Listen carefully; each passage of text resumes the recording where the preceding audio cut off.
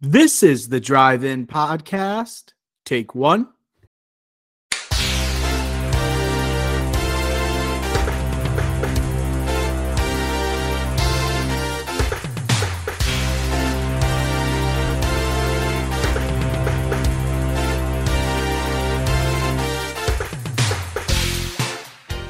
Bada bing, bada boom.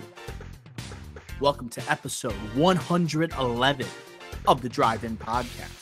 On today's episode, we have the checkup with yours truly, Dr. O, along with our trailer roundup featuring a whole slew of new Netflix projects. So use the bathroom now, grab that popcorn, and enjoy episode 111 of the Drive-In Podcast.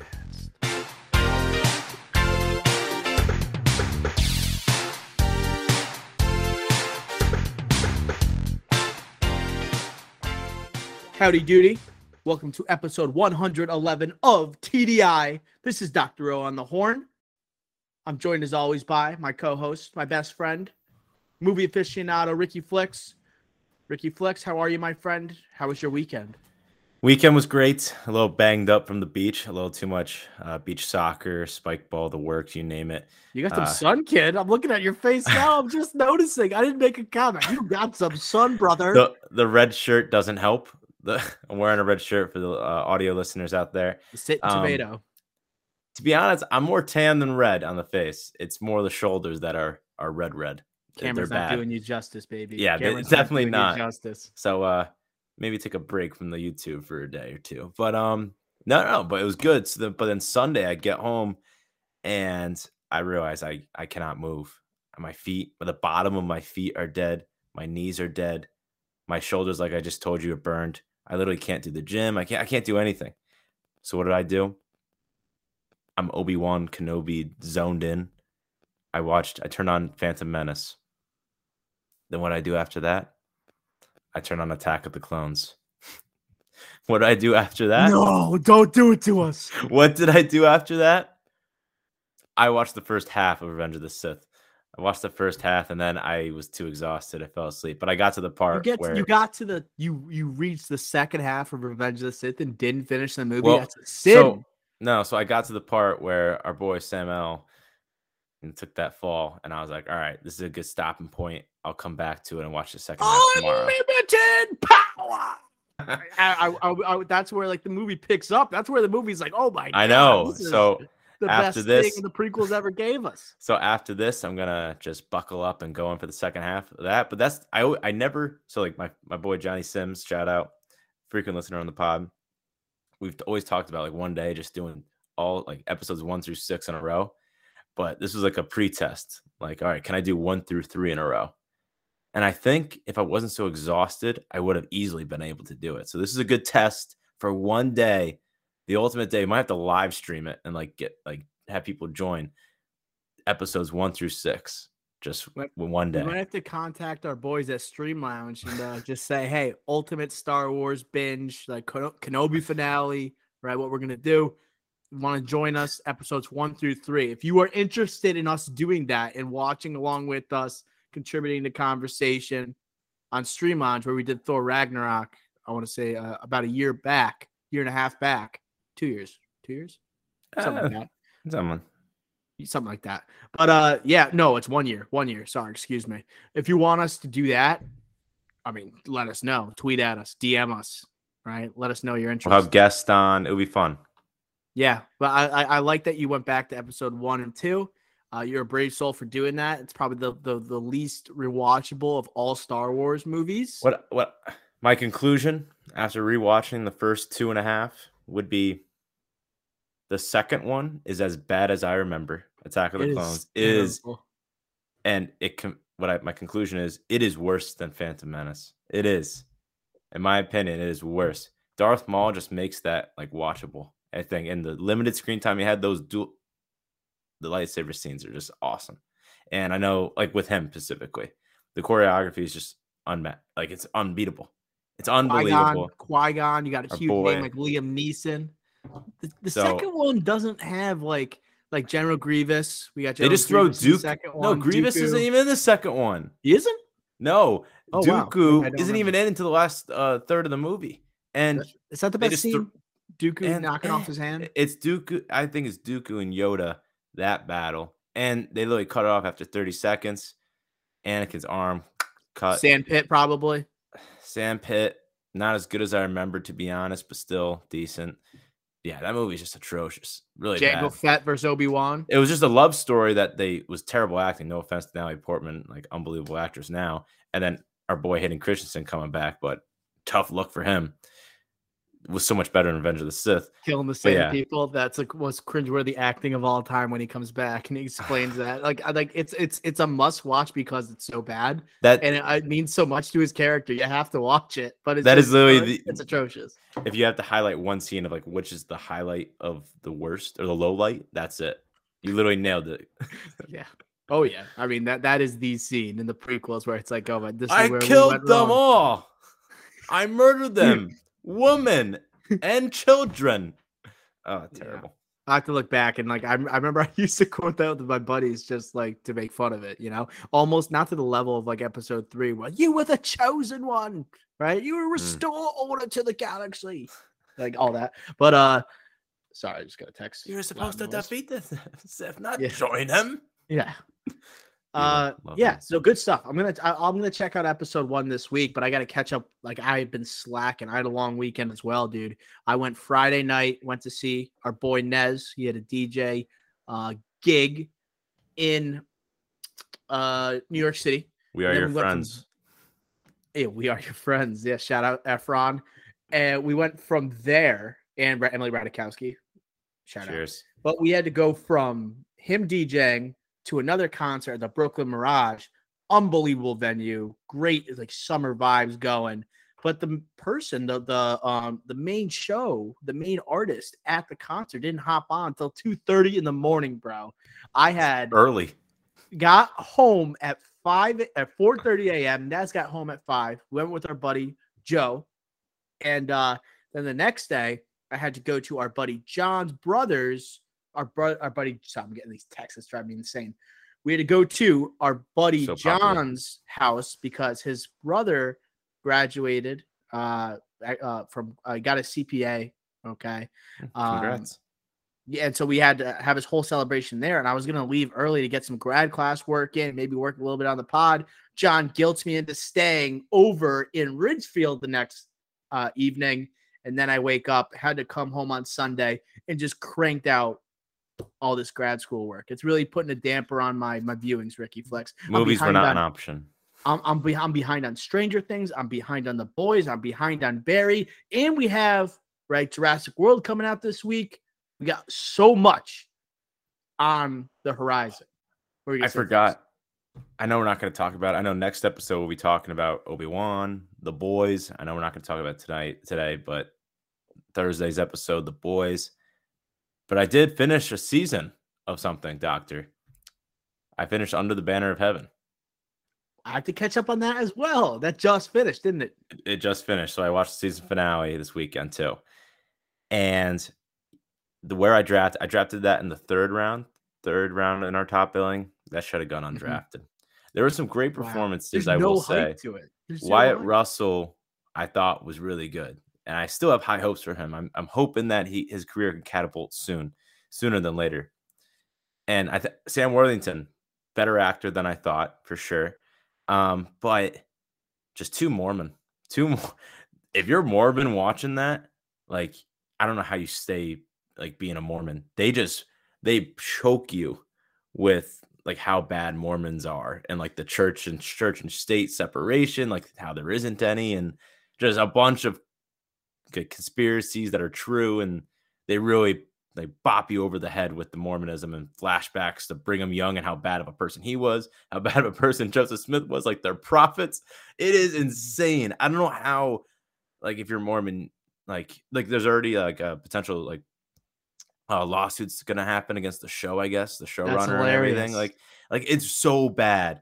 Dude, the Mormons are probably thinking like, oh my God, we got Andrew Garfield to represent us. This is going to be incredible. Then afterwards they're like, we're suing their ass. Let's go. Take it up to court. Like this was their time to shine, and they get crapped on. It's just the whole thing is just like basically telling us the history of Mormonism is a lie. It's telling us the history and then like an alternate history saying, oh, but you forgot that Joseph Smith had 30 wives or like whatever. And then I don't Mhm. know, just way too much history textbook being thrown at us. No, we just want to see Wyatt Russell just go ape like crazy on Yeah. people. And we just want to see Andrew Garfield just take control of the screen. We don't want these flashbacks to Joseph Smith just talking about being Mormon. I don't know. It just way too much textbook. Really wanted more of a show. Disappointed in the end, but it wasn't like bad. It just wasn't what I expected. Yeah, I mean, that's what turned me off was the flashback sequences. I thought Garfield was great in a reserved type of role, and it was definitely in a light we haven't seen him in. It was interesting to come off Spider-Man and then come off Tick Tick Boom in a very like exuberant performance, like both like energetic type of characters, and then go to this guy who is literally on his knees praying for half the show. I thought that was an interesting turn that he decided to make in his career. Maybe he just wanted to try something different, explore a whole new perspective, I guess, with this show. And it has an exciting cast. I agree. It's just I think people were turned off by the content. It didn't do it for them.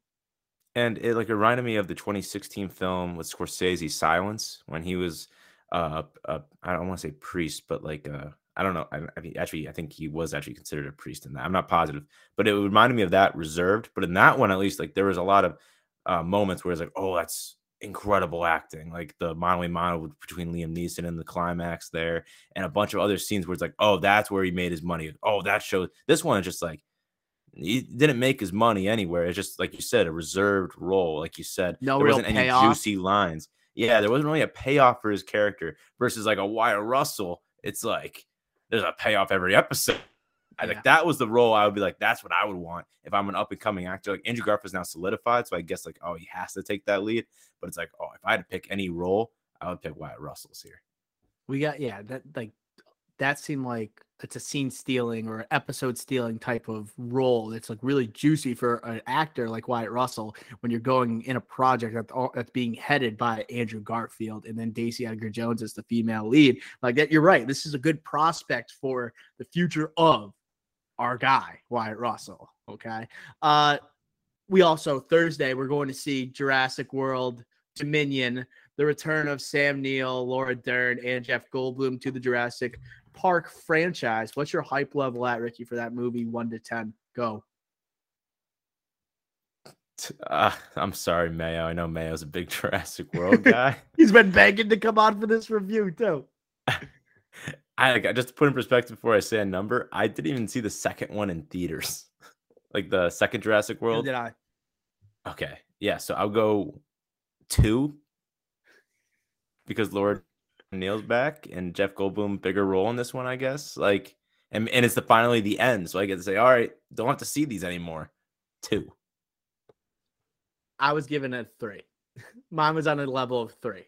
Just the fact that I the first one when I saw it in theaters, I walked out being like, was that as good as Jurassic Park, the original? But then after rewatching it, I'm like, holy crap! Like the child actors in that are pretty brutal. It's not as, I mean, it's Chris Pratt. I guess he is. It's not. It hasn't become like this iconic role as I expected it to be later on in the franchise. He was so hot in the streets back in 2015 after Guardians of the Galaxy as Star-Lord, which is his iconic role. But like Owen Grady, is he as iconic as like a Sam Neill in this franchise or Laura Dern or Jeff Goldblum? He's not even close. It's like a role that it's like a franchise I forget Chris Pratt has such a close relationship to. And the second one, once again, has some like kind of piss poor like acting performances, one that aren't going to like really drive you to go to the theater to go see it. Bryce Dallas Howard, I prefer you more as a director of The Mandalorian, to be honest. Confirmed to be doing that next season, though. So who knows, though? Maybe it'll surprise us. Like it's going to have that nostalgia type of vibe. Nostalgia's hot in the streets, bringing back older characters, looking at like Spider-Man No Way Home, right? Bringing back characters, things like that we all have an affinity towards. We got Top Gun Maverick out right now. Right, we're all flashing back to our favorite parts of the movie industry. It's good to see blockbusters. I think we should get to the checkup here, Ricky Flex. I brought up Guardians of the Galaxy earlier, so I think it's a natural transition if we talk about the newest cast member of Guardians of the Galaxy Volume 3. Guess who's joining the squad? Maria Bakalova from Borat 2. She's been cast in Guardians of the Galaxy Volume 3. Ricky Flick's initial reactions to having Borat's sister a part of the crew. It makes sense, right? She had her breakout with Borat 2020. She had a little slip up earlier this year. I think it's a movie that nobody's talking about and we're giving a pass to, but it shouldn't be getting a pass. The Bubble, Judd Apatow's movie that she starred in. Well, she was a star of that. She was one of them. You got like a 22% Rotten Tomatoes. Huge pass. I don't know why, but we'll look past it for now. We'll come back to that later when Judd Apatow has Bros coming out later this year with Billy Eichner. But this one, like, this just makes sense. Like, if Zoe Saldana's out, we got to bring another name to kind of replace that. And for Maria Bakalova, it's like, all right, how can I be a superhero, get that bump to superstardom, not just like breakout? Yeah, let's just do this, and then we'll go back to the Oscar-nominated roles. Because, hey, she was nominated for an Oscar for that. That's pretty nuts. And I will just say just one last thing before I pass it off to you. Disgraceful to look back. Is she is going to be in that A24 movie, Bodies, Bodies, Bodies. That comes out later this year. And like Rachel Sennett, Shiva Baby. And Very alum, baby. SHS, shout out. Shout out. And Pete Davidson's in that too. So like she's going to be in more movies, like more, I guess, more focused critically than superhero blockbuster. She's going to keep doing that. But this is just a nice path to superstardom, I guess, or stardom, I should say. Yeah, so I don't think this is going to be a big role whatsoever, to be honest. I know you mentioned like Zoe Saldana out. I know you don't really mean that because you know she's coming back in some capacity because this is Marvel and we don't commit to deaths. But Maria Bakalova, this is interesting in terms of timing because Guardians of the Galaxy has already finished like shooting. I think they've even done reshoots. I think they're literally done. They're in the editing process for the movie. It makes me think like, is she actually going to appear in this movie? Is she going to be voicing like a CGI type of character? That's what I'm starting to feel because I feel like this would have been in the news. It would have been rumored or would have been somehow circulating especially with James Gunn frequently on Twitter, on social media, like talking about his work. The fact that it's coming out now, maybe she's doing some voiceover work for a smaller role. Think about Guardians of the Galaxy Volume 2, how you have like Stallone show up in a minor role. You got like Miley Cyrus in a minor role there when she was hot in the streets. When she put out 23, remember that song? Fire. But with my J's. Yeah, it was a couple years after, I think, but that's what I think of. Just going back a couple years, Miley Cyrus. Other characters, I don't remember who, but like there's always some like names that are brought that just show up out of nowhere, Marvel style, just like they want to be culturally relevant. It seems like what she's trying to do is re-enter that conversation. So I don't expect much from her, but yeah, I don't think she's like this hidden talent that is begging to be on the screen. It's definitely a name that's going to garner attention, though. Definitely garner attention. You're right. And then moving on with other Guardians of the Galaxy news. This isn't for Guardians of the Galaxy Volume 3, but there is going to be a show for our boy Groot. We have I Am Groot, which will premiere on August 10th on Disney+. This is going to be a series of shorts, right, from James Gunn about the Groot character.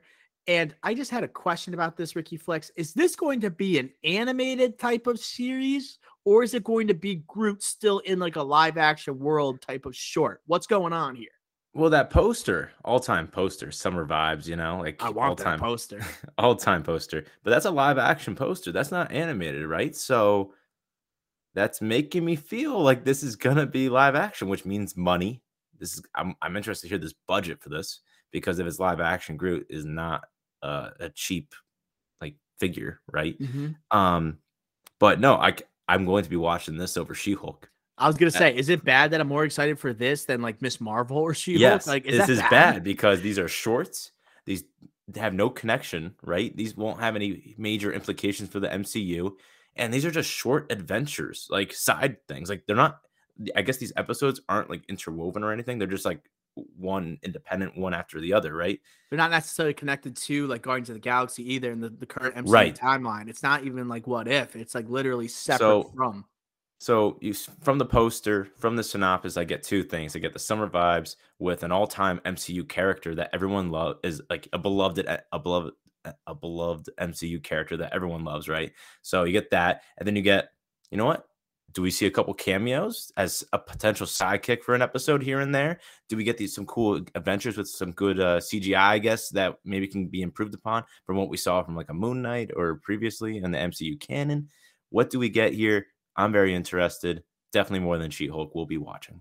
I'm calling it now. You know what character is going to show up in these shorts? Howard the Duck. Yeah. Howard the Duck. Sorry, I didn't even give you a chance to respond. But I was afraid you were going to say it. I'm like, don't steal my thunder. Don't steal my thunder. I was like, make me look smart. Make me look smart. But like Howard the Duck, I can see like showing up here. Doesn't have like that tight of connections to the MCU. It's not like he's going to be getting his own show. At least like the prospects are very minimal right now that he would get his own show. Like this is a type of like medium that he would like thrive on, you know? And I have high hopes for this. James Gunn involved, understands the character, has a passion for the character, and I guess it's just like Groot's never going to have his own like movie because obviously minimal dialogue. And you think Disney, you think of like Pixar, you think Bow, you think of like a bunch of Oscar nominated shorts. Like they have the creative minds there to be successful in this medium. So I'm excited for it. Like it's going to be cool.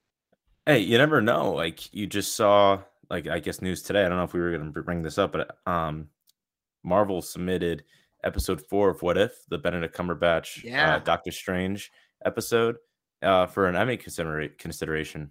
So, cool. Hey, you never know. With James Gunn at the helm, like he just did Peacemaker, like he could get some recognition if it's that good. It's going to be tough with a lead character that has only 3 words in his arsenal. You never know. Yeah, but like I mean, like I think Disney finds a way to like teach, like to have these type of projects that teach life lessons that do so visually. Like it's I possible. Am Groot, and if Guardians 1 is the most meaningful character.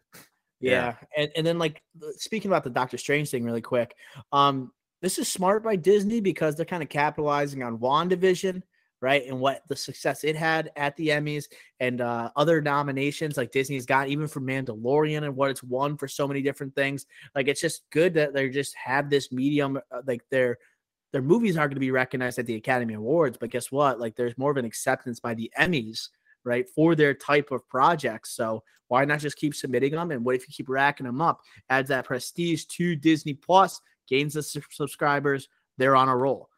And I think that's what that I would just say, like, that's, I think the key thing, what you said at the end there, because Disney, like as a company, they're forcing Marvel to produce this much content. It's not that Marvel wants to, it's that they have to, right? So for me, it's like, why not make it good? Why does everything have to be like a Miss Marvel or a Hawkeye that's just like fun or entertaining to watch?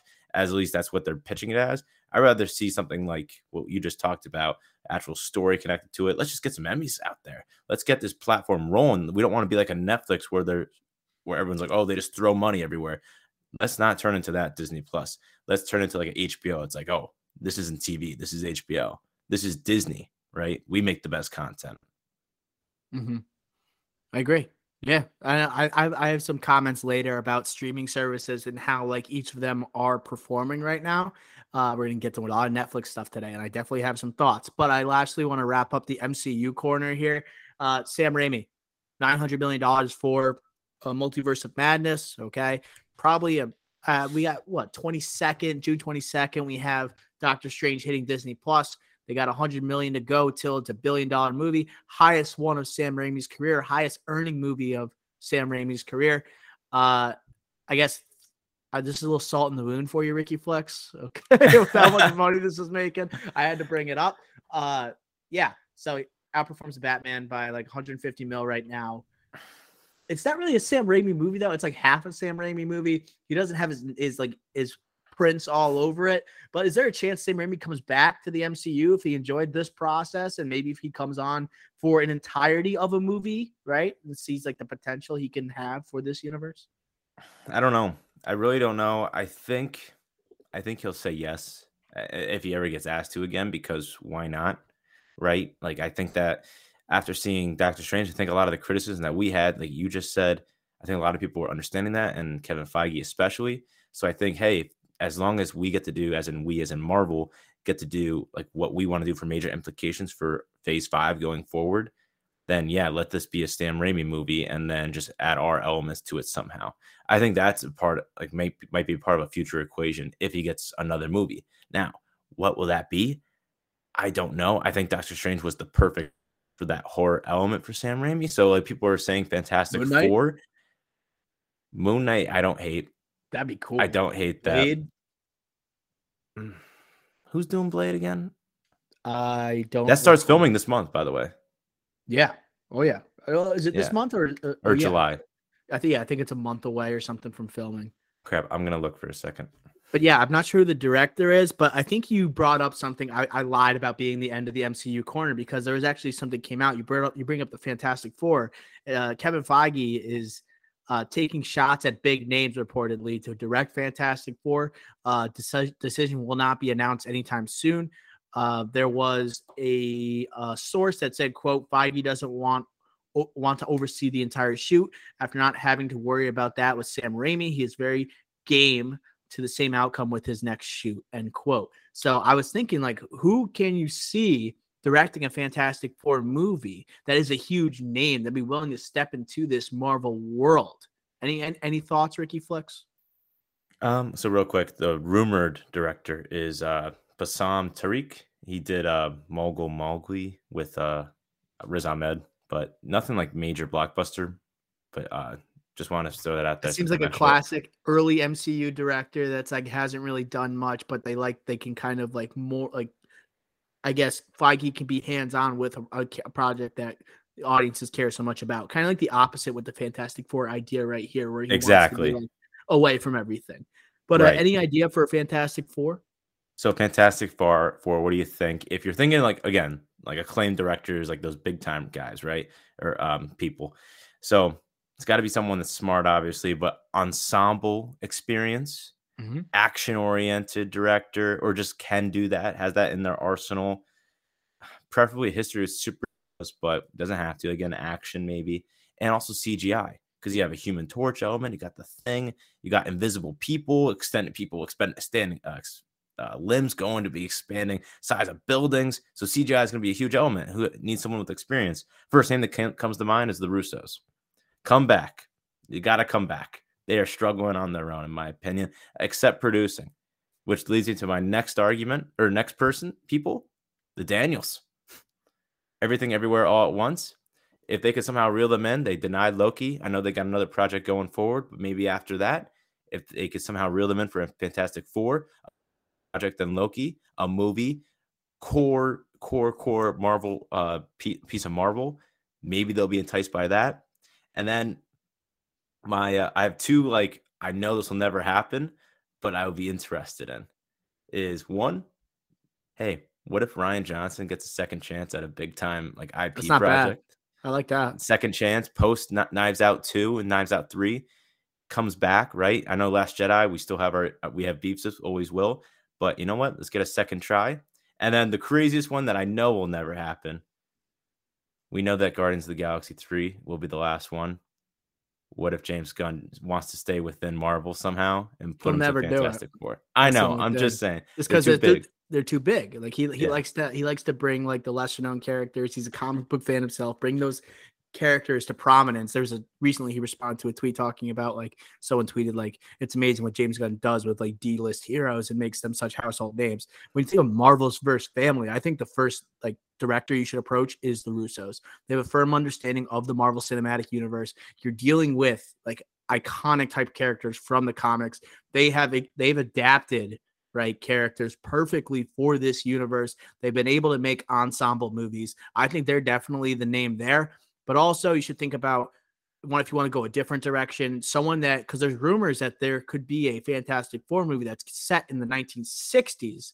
Okay, back when you have Michael Douglas's Hank Pym still as Ant-Man. Okay, Baxter Building, like New York, 1960s, and somehow maybe they get sent into the quantum realm. Maybe Quantum Mania actually sets up like the we have like the Fantastic Four movie. But what kind of director would be excellent and like capitalizing on that aesthetic, like making the look of a 1960s movie?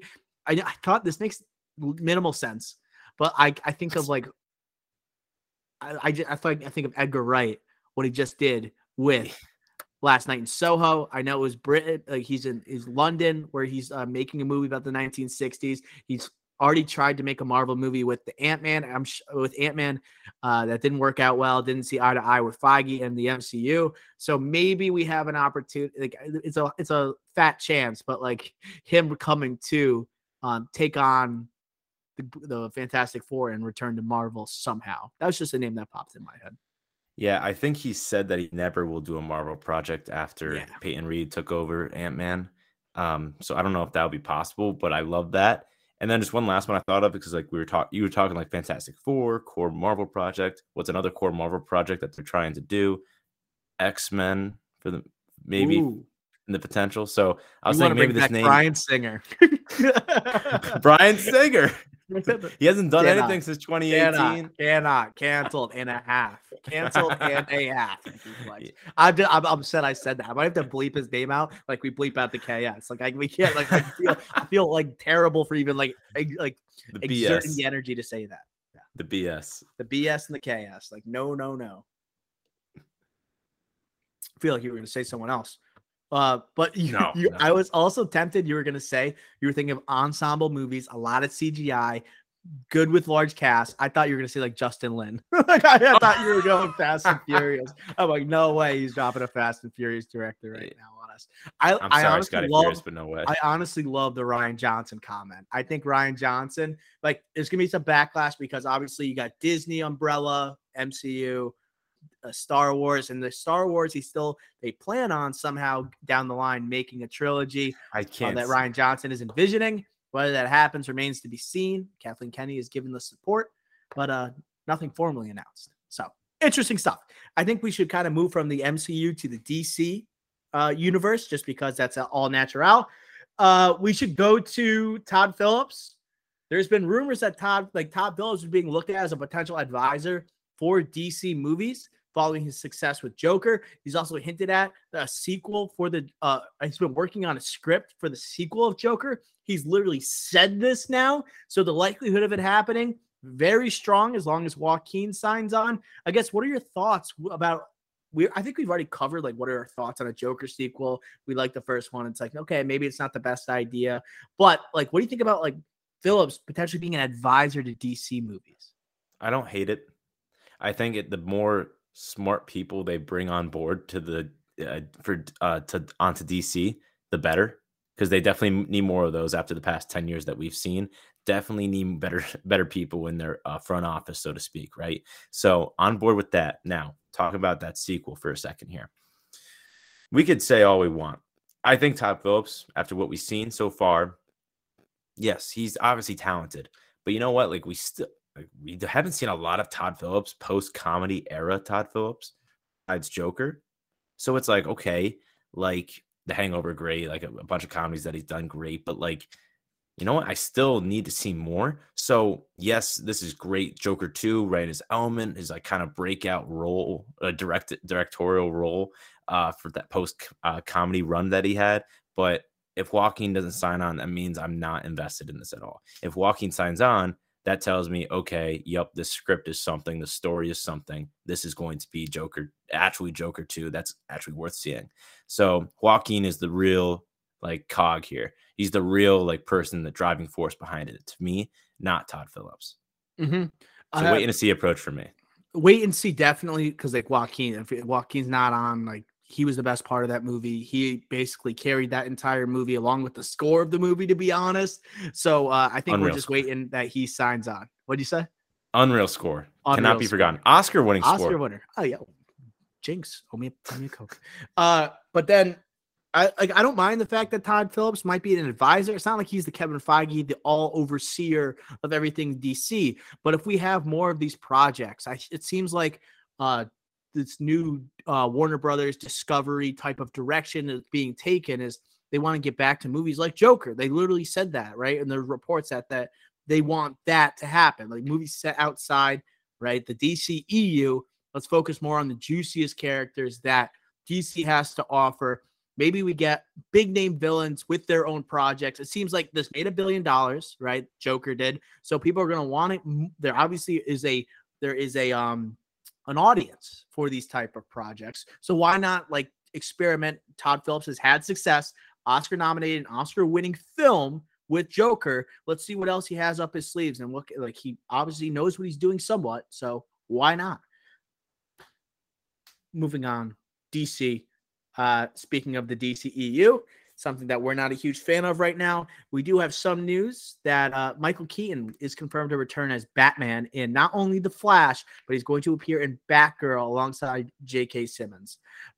Ricky Flex, thoughts on Keaton and the speculation that he's going to be the next Batman in the DCEU? I guess thoughts on the confirmation.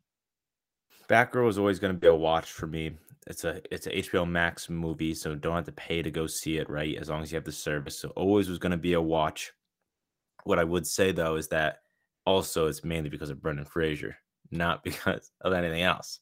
But besides the point there, J.K. Simmons, Michael Keaton, like, confirmed now.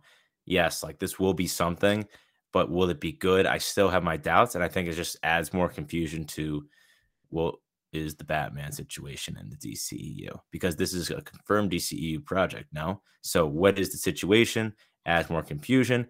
The Flash comes out in October. This comes out in the winter, if I'm correct on that, Doctor. So this is after that. So Batfleck potential death in the Flash. Like, what are we doing? I don't know. Or is Batgirl going to be the new center Batman, Batgirl? Like, I know we've talked about that before. So maybe this sets that up, or the Flash sets that up. I don't know. But no matter what, this just won't have the same hype, because, like, we had the Batman that came out a few months ago. Like, this is just coming out at later than that, like 9 months later, 9 months later, but it just will never achieve any sort of hype to me. Yeah, so I guess it's almost like a wait and see approach. I immediately was against this idea. It's not like Marvel has released movies on Disney Plus. They've done the series. Like HBO Max, what they're doing, right? They're taking a risk, I guess, a little bit. It's not just like unknown or lesser known characters to DCEU now. It's not just Batgirl showing up, but like Batman is going to be in an HBO Max, strictly HBO Max movie. To me, oh my God, that's so dumb, because it's like Keaton coming back. It's like Tobey Maguire. It's like similar to Tobey Maguire coming back as Spider-Man. It's like, he's a beloved character. The fact that, like, they're not going to capitalize, like, monetarily in terms of, like, box office here, it's like a little shocking to me. I feel like Batgirl, like, the fact that, like, you have Bat in the name, Bat family, and you have connections and you have some hype around it. Like, there's a Robin that's showing up in these, like, images, or like at least like, I guess, art that's coming out with the movie. It just feels like anything Bat deserves to be in a movie theater. And I'm skeptical until I'm proven wrong that it's going to succeed on HBO Max. I completely agree. And I just will say an analogy, which is a terrible analogy, but it makes sense. Darth Vader just appeared on a streaming service. You're right, bro. And I loved it, to be honest. So if Darth Vader can do it, that means literally any character ever can make a streaming service. I trust, like, Disney with Star Wars TV shows, though. Like, I know it's also with Obi-Wan. Wasn't great. Yeah, it's with a core character, like Obi-Wan in a TV show rather than in a movie. That's also, but it has a cinematic feel to it. It does have a cinematic feel to it, more so than a lot of MCU shows, or a lot. Even more so, I guess Peacemaker sort of had a cinematic vibe to it a little bit. Not as much, but it's just the fact that you have Batman, it's going to have a cinematic feel to this one, hopefully. If it looks terrible on screen, I'm going to be pissed. I guess that's going to do it for the DC corner. That's going to do it for the superhero corner. Let's move on to some big boy movies or projects. Frank Ocean. All right. I guess Grammy Award winning artist. I believe Grammy Award winning. Frank Ocean. Everyone has a Grammy these days. His feature directorial debut with A24. I mean, this is the least shocking news of all time. Like Frank Ocean is one of the best artists today, and I believe, like, a lot of times with, like, artists with music videos, that's where a lot of, like, filmmakers start in the first place. The fact that it seems like a natural transition for an artist as creative as Frank Ocean, I just think it's cool. I don't know what the project's going to be about, and I don't think anyone does, but I think it's something to keep an eye on, right? Do you like Frank Ocean music, Ricky Flex? Yeah, I like Frank Ocean music, definitely. think he's very talented. And like this is a trend that we're seeing right now. Like Travis Scott, he's getting in the mix. Oh, right. Frank Yeah. Ocean now, and it just makes sense to go to A24. Trendy. It's trendy, but also just like studio where it's like, all right, we're open to your creative ideas, right? We'll basically do whatever you want. Just make sure it's low budget, character story driven, really. So I think that's what it's going to be. And like Frank Ocean, like people that are shocked by this, like clearly have not been following Frank Ocean. I'm not a big Frank Ocean fan, but like I know that he loves like Call Me by Your Name. Luca, he has a relationship with Luca Guadagnino, and I Nice guess like they're pronunciation. doing a project together at some point, rumored That's at cool. least. And I don't know, I heard about that a long time ago. I don't know if that made the checkup or not. One of these times, a lot of episodes, folks. But like he's been outspoken saying like Rushmore is one of his favorite movies, the Wes Anderson movie. Wow. Yeah. So it's just like he's a big film guy. He always has been. Obviously, music. So it's like, all right, like maybe we see something that's a combination of both, or just like a pure movie with unbelievable music behind it. And the music doesn't even have to be his. I know a lot of people speculating after seeing this news. Oh, this means new album, baby. Like I don't think it necessarily does. I think he I actually don't think wants. like the way that A24 markets, it just doesn't match. That he would direct it and then like put his own music Yeah, on I it, and think then this like is more like about the him. album would reach #1 on the rap charts. Like I can't see that happening, or hip I hop think this charts. is more about him, like, you know what, like put respect to my name, not just in the music world, but hey, like I'm coming for the cinematic world too. Like I'm not gonna Yeah, make this making about my waves. album. Yeah, he's making waves through Like the Donald Glover. cinematic world. Yeah, yeah, exactly. 100%. I guess moving on, just a quick hitter there. Also, 5 seasons are fully planned out for Amazon's The Lord of the Rings of Power series. Um, a source says, quote, "We even know what our final shot of the last episode is going to be," end quote. You got to first look at a couple of the characters from the show. Ricky Flux, I think you had a great tweet today that I saw. It's great, and I guess I'll talk about it, and then you can just elaborate. But like you said, like it's great to have a distinct vision for a highly anticipated property or highly anticipated show that so many people are invested in. And you added Game of Thrones. I thought that was a great tweet. Great tweet by you. Deserve Thank more you. love. Okay. Listeners, give him some love like that tweet. But I think that's like the most obvious tweet of all time. Like, not only is it because of the big budget, because like it's a huge IP and like we deserve it. It's helpful that we already have like this is a prequel, so we know like basically what it leads to, right? So yeah, I think that tweet and that idea, I guess, around it, that's what is expected, right? So it's what's expected. And you got to deal with these properties with care. And that's what Amazon's clearly doing. And I appreciate that. Now, we talked about a lot in this show. Game of Thrones, you better be ready. And I'm on the record saying Game of Thrones prequel will be better, like season 1 will be better than this season 1. I picked it ahead of it in the top billing that we did for most anticipated shows this year. I have my life on the line here, or like my pick on the line here, and Yeah. Your reputation is on the line. my reputation. And you know what? This rivalry just keeps getting better. This is gonna be. I'm telling you, this is the best rivalry we got going this year. Cannot wait to see how That it was plays out. shade. That was definitely shade. Yes, by it the way I was. answered that It question. was. That was like Amazon taking a shot at Game of Thrones. 100%. 100% saying we know what we're doing. We're not gonna like mix up the writing as we go. We're not relying on J.R. Tolkien, obviously, anymore. We're doing our thing. Yeah, it's good. You're right. This is the greatest TV rivalry we've had, maybe ever. Maybe ever. Maybe ever. Maybe ever. We'll have to do a little bit of a history analysis to finally determine that. But I also want to talk about Ricky Flex really quick. Sarah Silverman back in the news. She's been cast as Leonard Bernstein's sister in Bradley Cooper's Maestro. I saw like some pictures of like Sarah Silverman today. Like I see her in School of Rock. She pisses me off. But I look at her right now. I'm just like, oh my, she's beautiful. She has really worked on it. Like she is gorgeous woman, dude. I just had to say that. I saw like some pictures like of her. Like you're like bonk me all you want, but she looks incredible. Bonk me all you want. But interesting that she's joining a Bradley Cooper project. Is Todd Phillips producing this, by the way, Maestro? Him and Scorsese. Right. I think you told me that. Gotcha. Yeah, it was either those two or Spielberg and Scorsese. I forget. They just take turns producing each other's projects. Yeah. But no. So when I saw this news, like I thought two things. One, like we got the images last week, right? Of like how Bradley Cooper's going to look, Carey Mulligan, right? And we already, and like obviously the film began production. So once a film begins production, like what did we see in Oppenheimer? Like we saw all these castings just come out almost every week, right? This is going to be the same thing. Obviously, it's not going to be as big of a movie, not as big of an ensemble, but this is when we start to see that news flow that we always talk about in the checkup. So this is just another one of those situations where we get a big name or a big celebrity that's in a movie. Now, Sarah Silverman, most likely, like I think playing the sister of Leonard Bernstein, Bradley Cooper's character. I think you said that, or I just saw that on Twitter today. Probably going to be a comedic role, right? But I think, no, when I saw this, I was like, is this going to be like the Gone Girl, Ben Affleck's sister in that? I was thinking, oh, maybe she's going to be like this, like that type of character. That's at least what I was thinking so far.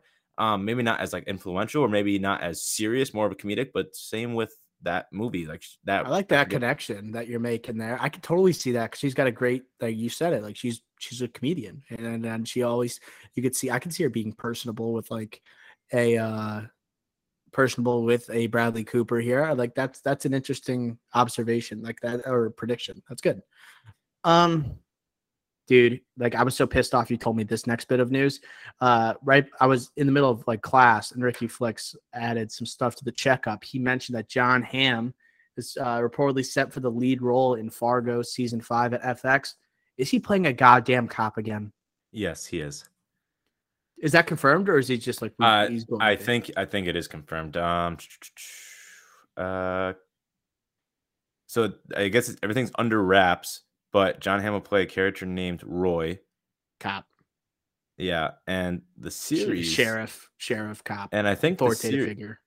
The series is about... It's set in 2019, and it's a kidnap that's not a kidnapping. And what if your wife isn't your wife? I guess that's like the tagline that they have for right now. So I'm guessing that John Hamm, detective, investigating this kidnapping that's maybe not a kidnapping or something like that. Fargo. 3 things are guaranteed in this world. 3 things guaranteed in this world. Death, taxes, John Hamm is an authoritative figure. Sorry. Go ahead, Fargo take. No, like Fargo, like season 1, 2014, right? Like that won an Emmy, right? For the best show on television or whatever, like the best drama. But since then, like obviously critically acclaimed, but it hasn't won an Emmy since, I think. And it's had like Chris Rock, right? Who else has it had? Jesse Plemons. Billy Bob Thornton, Ewan McGregor. Like all these big name... Right? Yeah. So like, a lot of these big name like like A-listers go on it, but it's like a lot of these people were past their prime. Like what we just mentioned, mentioned Chris Rock. I know he just has Obi-Wan Kenobi, but that was before that. And Billy Bob Thornton. Like a lot of these people after their prime. John Hamm, I don't think has hit his prime. So it just makes me a little nervous, but maybe this could be like a stepping stone to get to his prime, I guess. Use it like as the lead man, right? Because we talked about Top Gun Maverick and how, hey, when is he going to be a lead man? Like he wasn't the lead man in The Town. He wasn't the lead man in Steven Soderbergh's No Sudden Move last year. Also a cop in those 2 movies. Now this. So I was like, okay, he's going to be the lead man in the Fletch movie, where he's also like, it's not a cop, but, detective style reporter, right? So he's got Fletch. I think Fletch will be like this situation where it's like, all right, can he like lead this like IP, like nostalgia that we talked about earlier, nostalgia type movie, and maybe get more A-list movies, like movie theater movies. If he doesn't do that with Fletch, I don't think he'll ever do it. Because it's that combination of the comedy and drama that John Hamm does so well in the leading role. I think that will be the big test. I think it's interesting because like last week you brought up like John Hamm, like you wouldn't mind seeing him as the lead in True Detective season 7. Like what if eventually comes out like this, and this comes out the following week. So maybe this is what he needs. I agree. Could be that. Juno Temple and Jennifer Jason Leigh are also set for lead roles. Jennifer Jason Leigh, I'm a huge fan. Hateful Eight, shout out. Last thing on the Oscar nom, yeah. Last thing on the checkup here. Apple TV, once again, in an exciting streaming service right now, one that's hot in the streets. Apple TV has bought the rights to Steve McQueen's next film, Blitz. Steve McQueen, you might know him recently from doing Widows, right, and a number of Michael Fassbender projects as well. It is a drama. This is going to be a drama about a series of Londoners during World War II Blitz, and will begin filming later this year. I love this stuff. World War II, Battle of Britain. Give me someone's going to be playing Winston Churchill here, all right? Or someone's going to be like voicing Winston Churchill. I like this idea. I like the setting. I feel like there isn't enough new age war movies about the Battle of Britain. We got Dunkirk a couple years ago. We get the sequel here from Steve McQueen. All right, good stuff. Any excitement level here? I'm really excited because I don't think they've talked about anybody that's like being linked to it, as in like actors. But will we get Fassbender again? You know, I'm a Fast Train guy, huge Fast Train guy. So hopefully he's a part of this again with him. He's previously did Hunger with him as well, as in addition to a 12 Years a Slave. So hopefully you see Fassbender again. But no matter Did what, he do Shape? No. Barry Levinson did Shame. Ooh, that's a tough Shame movie to watch. Unreal performance, robbed of an Oscar nom for Fassbender. I don't know how he didn't get one. For that. He was At least I would have to check like who won. I forget 2013. I think it's 2012 movie. It's a hard movie to watch. No, it's not. 2013. I don't remember the Oscar win for Best Actor there, but unbelievable. That wasn't. Well, it was in 2013 or 2012 into 13. I think it's a 2012 movie. So that was The Artist. No, King's Speech. Nope. Oh, Shame was 2011 movie. 2011. All right, so that's King's Speech, right? Or is that Artist? No, that's King's Speech was 2010 because that was the same year as Social Network. The Artist, right? Oh my God, you're right. Yep, you're right. But who was nominated for Best Actor there? Let's try and brainstorm. Don't say it out loud. So 2011, Brad Pitt, Moneyball. Okay. Right? Wait, did Brad Pitt get nominated? Must have. Jonah Hill got nominated, but did Brad Pitt get nominated? Must have. I almost guarantee Brad Pitt got nominated there. 2011. Let's test our noggins right now. Best Actor. 2011. Oh my God. Artist was a big movie that year. The Artist guy won it. The Artist guy won it, so we got that down. He did. Yes. Drive was a big movie, not Oscar nominated though. This had to be a weak year for movies, right? The Artist. What 2011. This is tough. I'm gonna look up filmography. So hit 2011 movies. Let's quick search.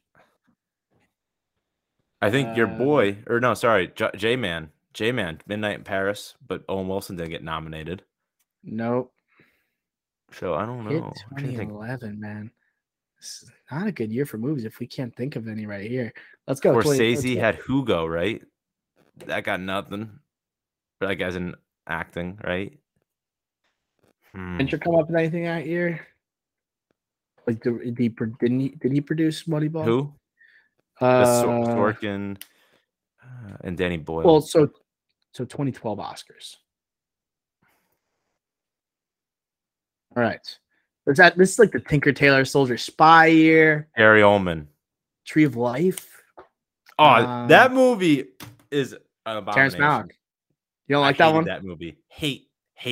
There's funny story with that movie. I don't know. Do you know like the huge issue with that movie? Literally, so people, I forget how much it made at the box office, but there were movie theaters had to put signs up at the door but before people entered. Like they bought a ticket for the Tree of Life, right? Sean Penn, Brad Pitt movie, right? You buy a ticket, you're excited. Terrence Malick, right? You walk in, but at the door before you walk in the theater, it says, "By the way, we do not give refunds."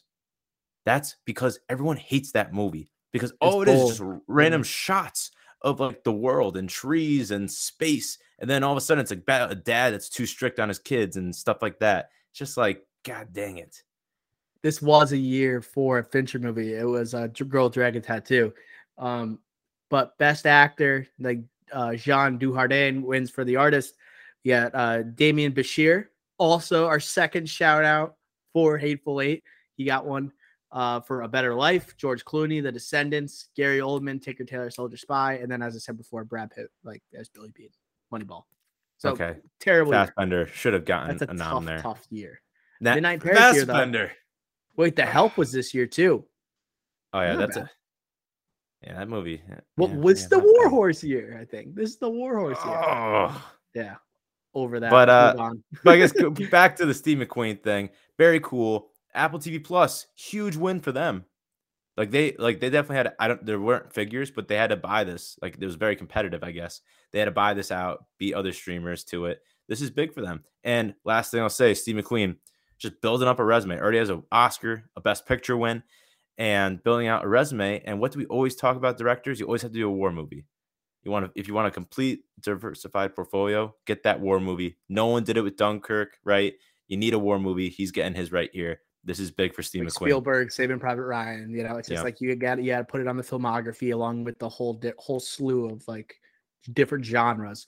Let's move on to the trailer roundup. We have a bunch of Netflix trailers that came out today.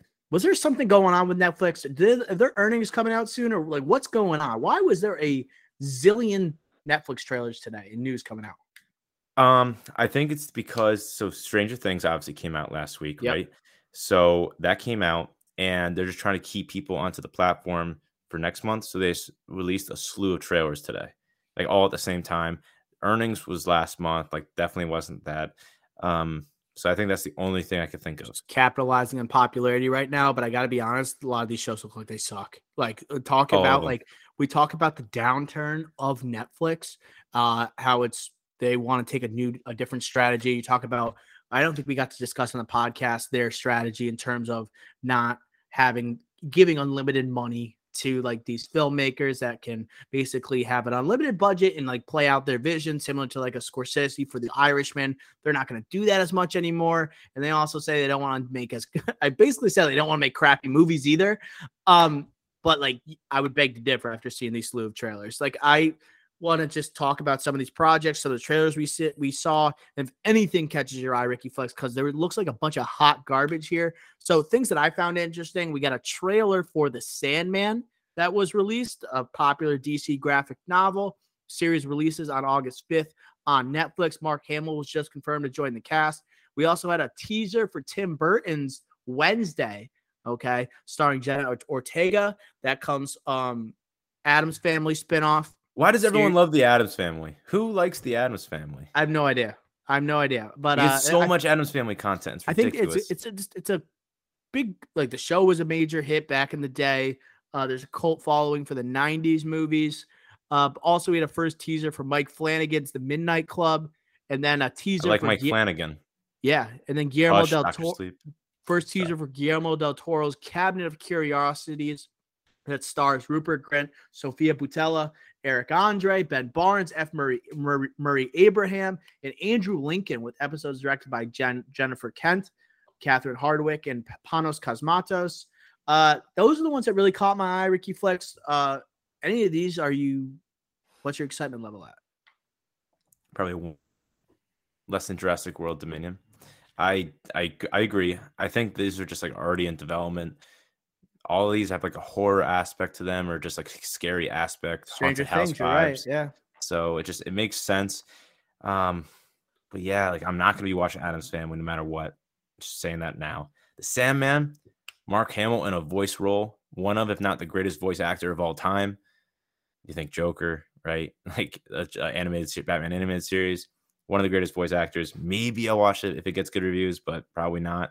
Midnight Club, you mentioned Mike Flanagan, Hush, Dr. Sleep, two great like thriller, scarier type of movies. So maybe I'll watch that, but no guarantees there. And these are all like series, right? So like, again, it's time. A lot of my time has to be dedicated to these when you have all these other shows coming out. So I don't know if I can guarantee I even watch one of these. You know what? What caught my eye and I'm interested in, I like Guillermo del Toro. I like the Cabinet of Curiosities. I like the prospects of this. It's like it's an anthology type of series, like we see with Black Mirror, except with strictly horror stories. We know one of the best horror storytellers is a Guillermo del Toro. Looks like we're going to get monsters here. And also, what a fascinating cast. You got Rupert Grint from obviously Harry Potter, right, as Ron Weasley himself. Like him, like in an episode. Eric Andre, like going from comedy to like a horror type of vibe. I like that prospect. Del Toro might see something in him and what he can achieve, like in a different genre. I love that. F. Murray Abraham, hot in the streets following Moon Knight. Oscar-winning actor from Amadeus. His voice is so menacing. You could just see it. I could see him voicing some type of monster in one of these episodes. Ben Barnes, when you think about Jessica Jones, you think about Westworld, like he is a name where people have thought like, okay, after Westworld, what's he going to do afterwards? still, I guess, in that type of sphere, like a lot of potential. See how it goes. Andrew Lincoln, dude, like Andrew Lincoln. You think Walking Dead? When's the last time he did something else other than Walking Dead? It's been literally over a decade. What's that movie? The holiday movie. Yeah, Love something Actually. Love Actually, but that was like '03. That was Yeah, like yeah. young Andrew Lincoln. So we're getting him in a very familiar horror type of scenario, but not playing. What's his name in the show Rick. again? Rick. I Rick didn't even watch Grimes. the. I watched the end of The Walking Dead, not even the whole show, and I know that. Yeah, but like That's iconic. the prospects of this cast, like I'm interested in like these people that usually can't carry a episode or not typically the star of something aside from Andrew Lincoln, like getting a starring, like presumably a starring role in an anthology type show. It seems like it's like you've seen so much success for actors that have gotten the opportunity in shows like Black Mirror, okay, and what it's done for their career. Like let's see what happens Wyatt here. Russell. Yeah, honestly. Let's see what happens. And then I guess Sandman, like I'm interested because it's a very famous graphic novel. I'm always interested in those type of adaptions. Some people hail it as one of the best graphic novels ever written. And when I've seen like the art of the original graphic novel compared to what the show looks like, I mean, visually, this one looks the most appealing, I would say, out of all these, along with Del Toro's project. But yeah, I can't say the excitement level's too high, but I'll give it a shot. Yeah, well, I don't know. We'll see. We'll see. I think basically those are, I guess, after Netflix has dropped this and like this is the prospects we have to look forward into the future. Like, where's Netflix fallen right now in terms of like your favorite streaming services? Like, who do you have ahead of Netflix? I've always been an HBO Max guy. 100%. Always have, always will. So it has to be number one. I think everyone's realizing that's the best. Now, this is where it gets tricky because I don't have Paramount Plus, but I've been on it before on someone else's account, like over someone's house or whatever. It doesn't seem that bad, but it's just because the catalog, right? Paramount Pictures. But a lot of it's like issues because a lot of their shows, like Top Gun, like our movies or content or properties, I should say, properties, they're still on other streaming services. Like Top Gun was on Netflix up until May 31st. Like they're still going through a phase here where they're trying to figure out like their streaming service, I guess, and The where their rights and everything. properties lie and the rights. Yeah, exactly. So it's like, okay, they're still figuring out Hulu's under that Disney umbrella, but I don't consider them, I don't love them. So like for me, like Disney Plus, just because of the Marvel content, the Star Wars content, I think that's number two. And like also they have a catalog, like it's Disney for God's sakes, and then 20th Century Fox. Yeah. I would say those two are automatically ahead of Netflix. I put probably Netflix at 3, to be honest. Apple TV, it's like, I think Apple Quick TV, once I watch Severance and these new projects end up hitting the fold, like end up entering the fold for Apple TV, like I think that's quickly going to jump up everyone's leaderboard. You know, it's going to jump up on everyone's ranking. But I got definitely HBO Max and Disney Plus still ahead.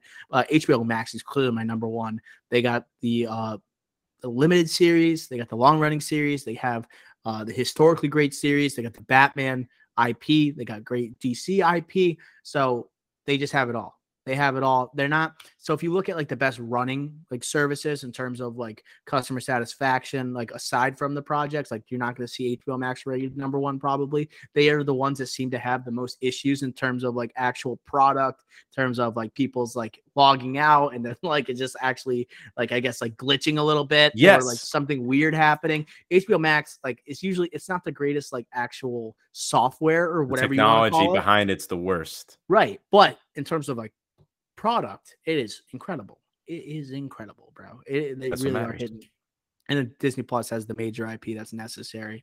Let's see what Netflix has got to pick it up, man. Everyone's catching up right now.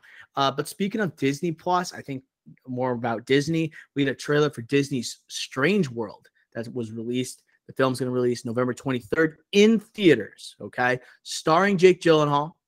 Okay, in this movie. Did you see this trailer, Ricky Flex? What do you think? I did. Jake, frequent podcast listener to the drive-in, thank you. Shout out. But this just looks like another like kind of like Pixar type of movie, to be honest. I know it's Disney, not Pixar, but it feels like a Pixar where it's ambitious on the animation side. Very ambitious. So I'm Looks interested to see. amazing, bro. Yeah, like This might be a contender for an Oscar here, like for visuals or something. I felt like because like the logo came up, I'm like, this looks like a Jungle Cruise type of logo when I saw it. Oh no. But then also no, but not like it it is like an adventurous type of movie. Like I liked like that logo that they had. It almost feels like 80s type of look to it. But then when you look into the world, I was getting like soul vibes by looking through it. And now it's got like a purple glaze over it too. I like it has to be an interesting project if Jake Gyllenhaal signed on for it. It's not Pixar, which is interesting. I kind of hate the fact that this is getting released in theaters and it's not a Pixar movie, but they're keeping Pixar movies on Disney Plus. That's a little messed up to me. But I guess like looking at Encanto and looking at the popularity of Disney animated movies that aren't related to Pixar, I think Jake Gyllenhaal is a star. It's going to have some bankability to it. It's not just the kids going to see this one potentially, and it does look interesting. They're getting really bold. They're getting bolder with their animation. It doesn't look exactly like Pixar. It has a distinct look to it. So I think I'm excited for it, 100%. Yeah, I will be going to see this. And it's Thanksgiving release, right? Disney, Thanksgiving, like that later in the year movie. I gotta like based on their history, like it's gotta be at least pretty good. I guess looking at the back end of this trailer roundup, new trailer for Minions, Rise of Gru. Did you see the original Minions? No, and I will not be seeing this one. No. Maybe. I don't know. You gotta really persuade me. It's gotta be a free ticket. So that's pretty much it. Right. Anything else you want to talk about before we sign off here, Ricky Flex? No, just I will say the internet is getting more and more of an impact on the movie world because of Morbius. Oh, Jesus Christ. Morbius re-releasing in theaters this past weekend, only making $85,000 on average, less than like $20 a theater per day. Embarrassing, not just for Sony, but for every suit or executive. It's like they didn't understand people were making fun of them. It's like they didn't get it. It's like they're like, oh, some people actually may like this movie this much, or it's like you're releasing it because people are like going to see it because they've heard it so bad. Like to me, that's a little messed up. They would think like in that scenario, like it's either you're right. It's either they're so dumb, like right, and they think, oh, people actually want to see this movie, or they know that movie's bad and they just have a terrible mindset and they're just a bunch of jerks and they re-released it. And that's honestly hurting like Jared Leto in the end. It's embarrassing to them, like in any creators that want to work with them in the future. So it's one of the two. It makes me think Jared Leto, like he also killed the joke when he tweeted out that video of him looking up, like it was like reading a fake script that said Morbius 2, it's Morbin time. Like the fact that he did it, it ruins it. Cause like, dude, you tried so hard in that movie. Like you were trying to make this like, this is like your second shot at a superhero franchise. You were trying to make this happen and failed so miserably. And now like you're making fun of yourself, but then you're re-releasing the movie just because you want to make more money off of how bad it is. Or you are just Jared Leto seems like that guy who's very out of touch. And like I feel like he was forced to do that because they were thinking about re-releasing the movie. I don't know. To me, it's like I think this like cements the fact that there won't be a sequel to it.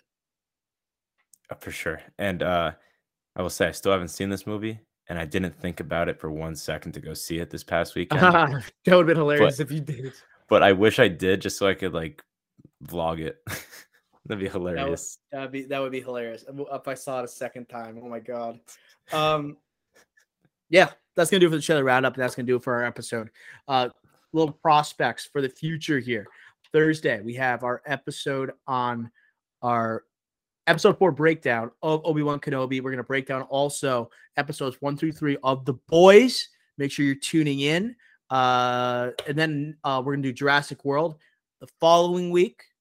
Okay.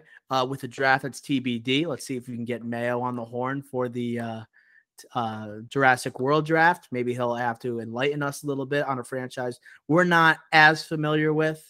Specifically, we're Jurassic Park fans, but like Jurassic World, we're a little out of touch. Any final comments, Ricky folks, before we sign off? Kenobi, baby. Kenobi Wednesday. Cannot wait.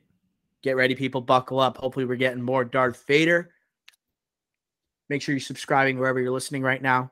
Make sure you're subscribing also to our YouTube clips and reviews every week. And then make sure you're following us on social media, Twitter, Instagram, at The Drive-In Pod.